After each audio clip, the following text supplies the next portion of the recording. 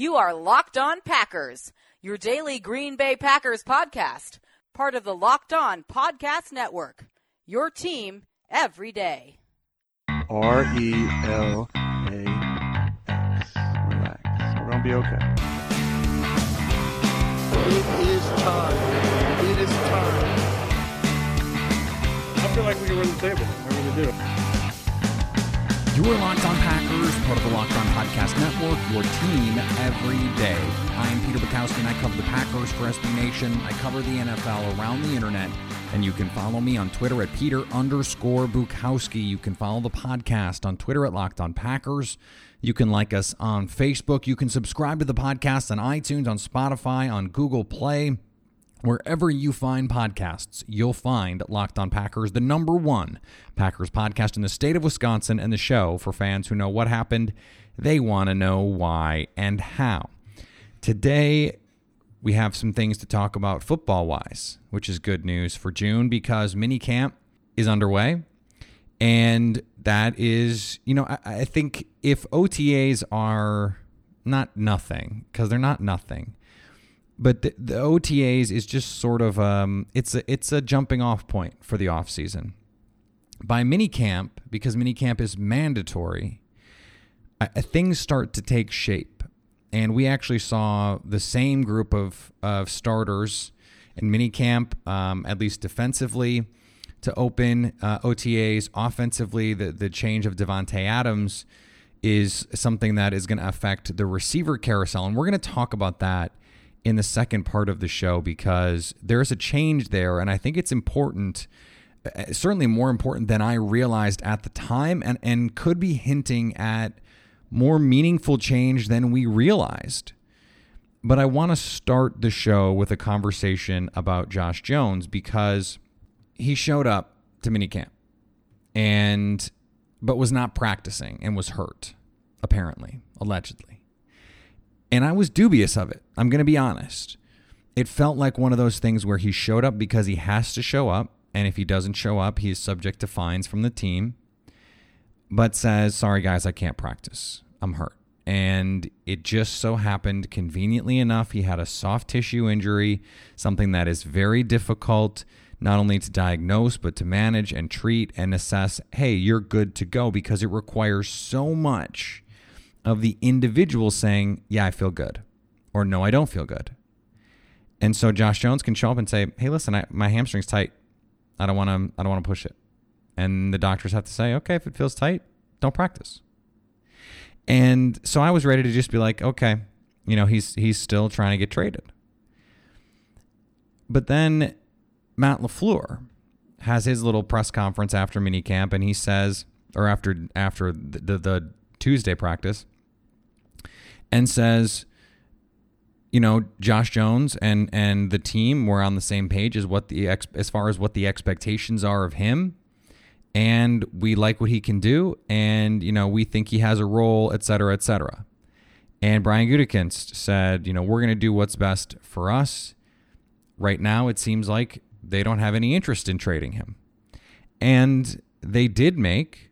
And Green Bay is notoriously conservative on stuff like this. They made Josh Jones available to the media. And he spoke. And he said, look, I'm hurt. I had every intention of coming to minicamp. And I missed OTAs because I wanted to spend time with my family. And I was, I have a new child and all this stuff. And it was convincing. And so all of these dots being, and he said, look, this was the plan all along. That doesn't mean he doesn't still want to get traded.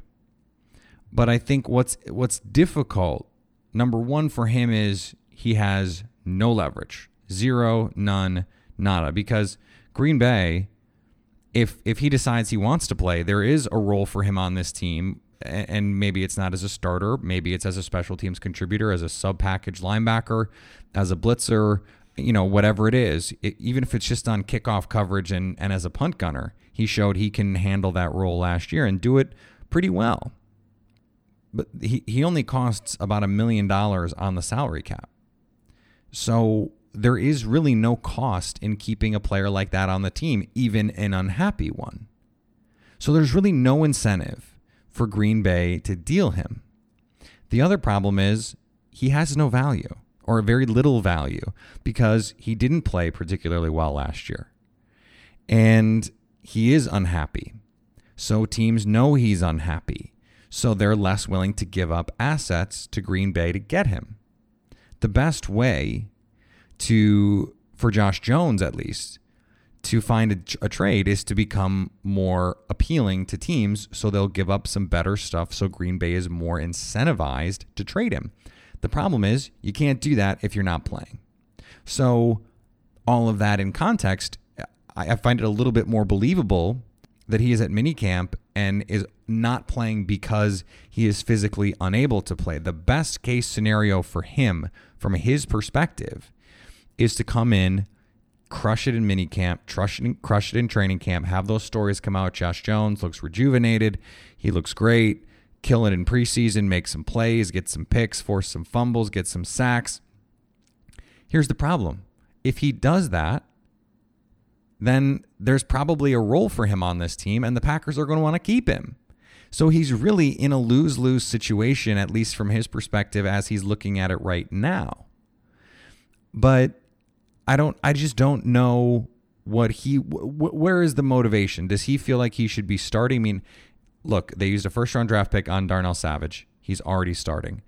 They signed Adrian Amos. He's going to be starting. But that doesn't mean that Josh Jones can't have a considerable role on this team, that he can't be a useful player on this team. And Matt LaFleur is saying we're on the same page. He understands what the expectations are. It is possible that he is discontent, but willing to play. We don't know that yet. We don't know, because apparently he's hurt. So is he hurt, or is this part of the leverage process to get the Packers to move on, to just say, look, I'm not going to practice. I'm going to be here. I'm going to show up because I have to, but I'm not going to practice. I'm not doing it. And until you trade me or you cut me.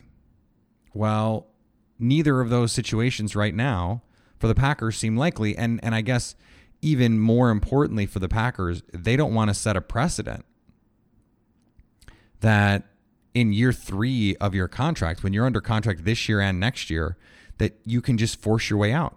This is a second-round pick. I mean, the league is not set up this way. It is set up so that at the end of 4 years for a second-round pick, the team gets to decide, basically. And really, it would be at the end of this year they'd decide if they want to extend him. And if they don't, usually after year 4, they're allowed to walk. There's no fifth-year options for second-round picks. Is there really a future for Josh Jones on this team? I don't know. I mean, I think there could be. I think you can lay out the case. I think you can look at it and say, here's where he fits. Here's where he can help. There are certainly opportunities for him to come in and play some dime linebacker. I mean, I would much rather have on 3rd and 14 have Josh Jones and Oren Burks on the field than Blake Martinez and Oren Burks, or even Blake Martinez and Josh Jones. So there's still ways that he can be valuable. There's still ways that he can help the team. And he played the good soldier last year. What I understand from his perspective is the frustration of having someone like Kentrell Brice play ahead of you, who's just not as good as you, not as talented. And having someone like Jermaine Whitehead play ahead of you. And I don't know, I'm not in those meeting rooms. I don't get to see practice every day. I don't get to see what the coaches see. But I know when you watch him on tape and when you look at the way that he impacts games, he was just better than those guys, and those guys were playing over him for reasons that I don't understand. And I understand his frustration with it playing out that way. The problem for him is he just really doesn't have any sort of recourse here because the Packers have no incentive to trade him. He doesn't have much value, so they're really at an impasse here. And I think the only option he has is to get healthy enough to get on the field and see if he can get someone to bite. Would Green Bay rather have the depth at safety? Yeah, I think they would. Would they rather have the depth at linebacker? Yeah, I think they would. They would rather him be on the team than not. Otherwise, they would have just cut him. they think that he can help this team. And if he can't, it's going to be on their terms. That's just the reality of the situation right now. That doesn't mean that it's not going to end the way Josh Jones wants it. It still could. It's just the case that he doesn't really have that big a say in it right now, and he's behind the eight ball if he really is hurt. It seems like, given the situation, he'd have to really be hurt to not practice because he needs to practice. If he wants to get traded, he needs to practice. And so this is hopefully not contentious, hopefully not ugly. Hopefully everyone is going to do what's best for them in this situation, and it doesn't get any worse than it is. But we'll see. It's got to play out, and it's going to take some time before that happens. And speaking of ugly situations, not being able to perform when you need it in the bedroom can be an ugly situation. It really can. It can be embarrassing. And that's why Blue Chew is here to help. BlueChew.com brings you the first chewable with the same FDA-approved active ingredients as Viagra and Cialis, so they work. You can take them anytime, day or night, even on a full stomach. And since they're chewable, they work up to twice as fast as a pill, so you can be ready whenever an opportunity arises. Blue Chew is prescribed online and shipped straight to your door in a discreet package. So no in-person doctor visits, no waiting in the pharmacy, and best of all, no awkwardness. Right now, we've got a special deal for our listeners. Visit BlueChew.com and get your first shipment free with our special promo code Locked On. Just pay the $5 shipping. Again, that's BlueChew.com. Blue like the color blue. Chew.com. Promo code Locked On to try it free. So when in OTAs, Marquez Valdes-Scantling and Geronimo Allison were the first two receivers with the first team, I assumed it was because Davante Adams was being held out and they were being cautious about him and not trying to overexert him and all of those things. And then you hear the praise and there's the big plays, and Aaron Rodgers is finding MVS for big plays down the field, and he fits the mold of that big play down the field receiver, someone who's going to run those skinny posts, who's going to run those blaze outs, who is going to run those fly patterns to open up the field for his teammates. The offense and the play action game, especially with those shot plays, which we talked about, they are predicated on having a guy like that.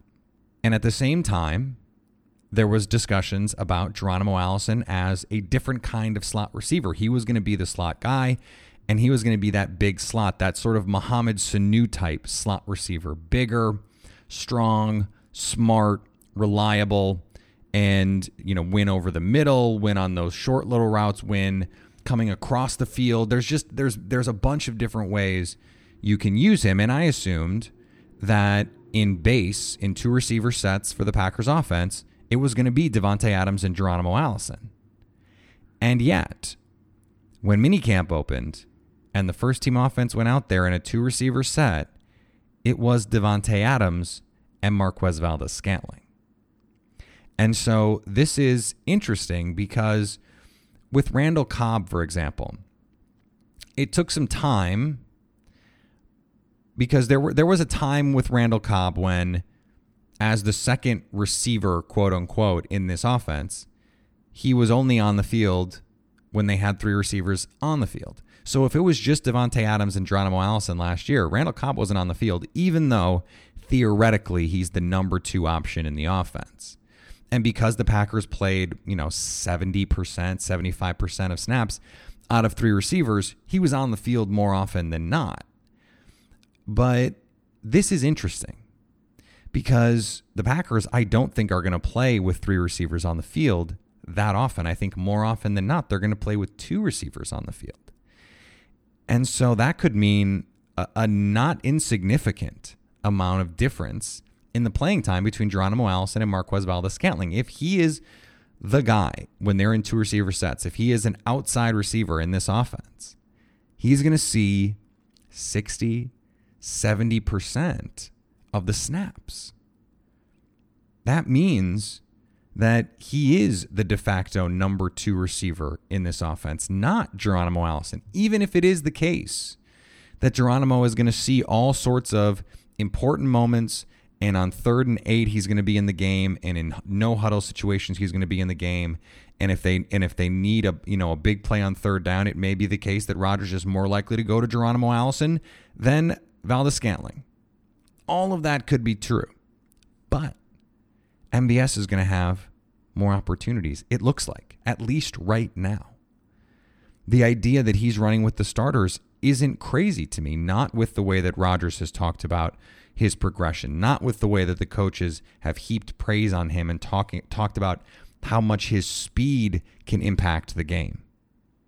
And not when you look at the structure of this offense and notice that you need someone to stretch the field. You need that Taylor Gabriel deep threat for the Falcons in 2016. You need that Sammy Watkins or that Brandon Cooks for the Rams. You need that Marquise Goodwin for the 49ers in this offense. And at times that's going to be Davante Adams. He's going to get down the field and create big plays. But the speed that Valdes-Scantling has, you can use him on jet sweeps. You can use him on bubble screens. You can use him on crossers where it's just a short throw and he's got space, and you can just use that speed to create a big play. There are so many different ways that he can be used in this offense that has the potential to make him more effective, much more effective, in fact, in this offense relative to Mike McCarthy's offense, because he is not ever going to be an overpoweringly physical guy. He needs to use his speed to win. So, maybe he's not going to be the guy that runs ultra nuanced routes. Maybe he's not going to be that guy, like Davante Adams and used, some stretch release to get off press coverage. He's not going to do some of those things. Now, I'm not saying he can't, because he has clearly gotten better from year 1 to year 2. I think it's pretty clear he got better from year 1 of his college to year 4 of his college, and from that end of college to his NFL career. He has shown some steady improvement. He can be more than just a deep threat. But that deep threat is going to be where he makes his money, and that's where he's going to impact this team. So, I think in 3 receiver sets, you're going to see a lot of situations where, Allison or Davante Adams are the more primary targets on the play, and MVS is there to clear space. But in 2 receiver sets, there are going to be a lot of times when they go play action out of those 2 receiver sets, and the play is designed to get Valdes-Scantling running a deep post in space for a big play, or an over route in space for a big play. Or it's designed for Valdes-Scantling to attract 2 defenders and get Davante Adams free in space. It makes sense to me that he's starting. It was not something that I think we could have inferred based on the rotations in OTAs. The other thing is EQ has been getting snaps in the slot as well, that big slot role. Geronimo Allison is only under contract for this year. So it could be the case that EQ is being trained for that big slot role, and then in a year or 2, or even by the end of the year, you could have a 3 receiver set that's Adams, EQ, and MVS. That's a lot of size. That's a lot of speed. That's a lot of explosiveness. That's a lot of big play potential. And it's not to say that Geronimo Allison can't become that entrenched guy there and become the Mohamed Sanu of this offense, or the Cooper Kupp of this offense. I'm not dismissing that as a possibility. He was really good last year early before he got hurt. It was a shame. One of the main untold stories of the 2018 Packers season was Geronimo Allison was on his way to a breakout campaign. And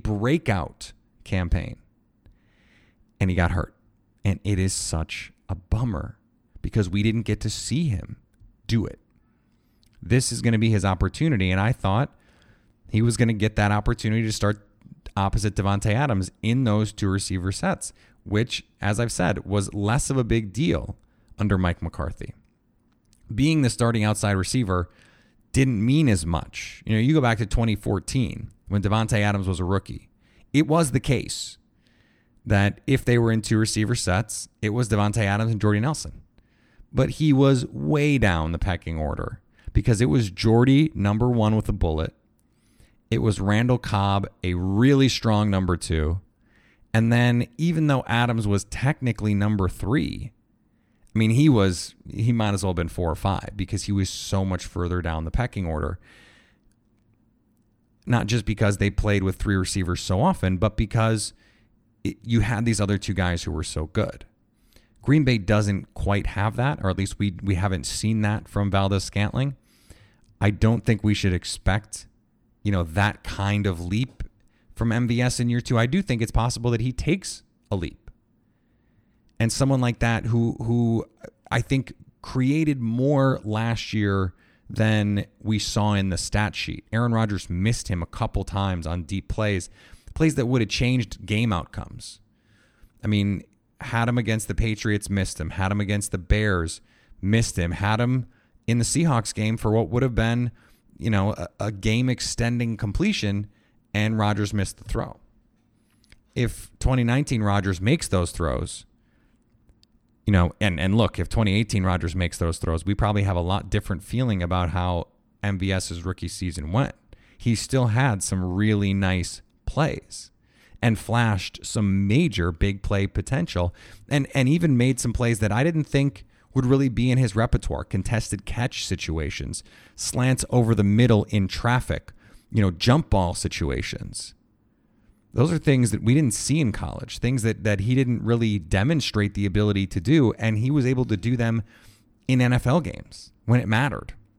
Look, I still think EQ is the more talented, higher upside player. That doesn't mean that MVS hasn't earned this opportunity. He absolutely has. So, I think it's going to be a fascinating camp and preseason to watch these guys battle.